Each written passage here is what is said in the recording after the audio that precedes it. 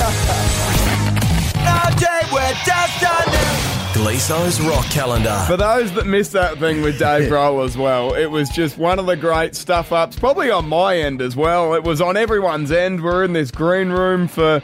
How long ago was it? Like, it was just crook, wasn't it, Gleeso? It just didn't go to plan, but that's the way radio goes sometimes. And these guys are all really busy, all the internationals, mate. and, you know, they're on different times and all that type of stuff. So you've got to use your time wisely. Mate, this Zoom shit can get, you know what I mean? Yeah, that's right. But anyway, on this day in 2003, Axl Rose sent a cease and desist letter to the Offspring. Now, it went back to in the mid-90s. All the other members left, Slash, Duff, and Matt Sorum, and all that was left in the band was Axl Rose and Dizzy Reed, who was a piano player or something.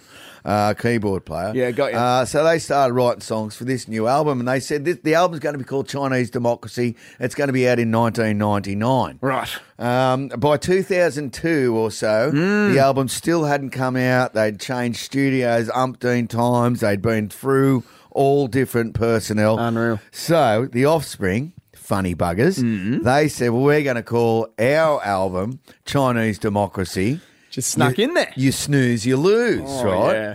So Axl's got a huge bee in his bonnet and sent him a cease and desist letter. And I reckon they were just taking the piss anyway. They were never going to call it that.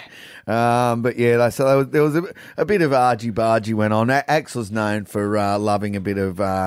bit of controversy, confrontation, controversy. Yeah.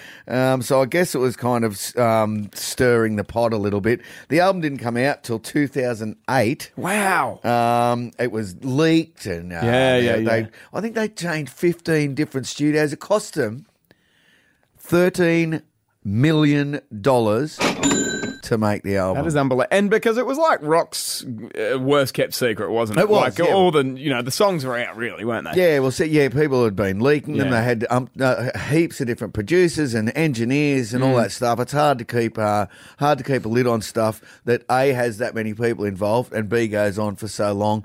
I mean, it had success. The Chinese Democracy was a hit single in Europe and went platinum in the States and stuff.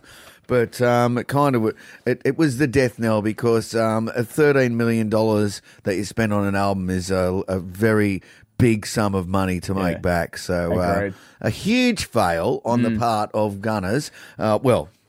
Gunners as represented by Axl Rose. Yeah, correct. But it seems they've all buried the hatchet now. They're back on tour. They're coming here in November. Fingers crossed. So can't wait to see that.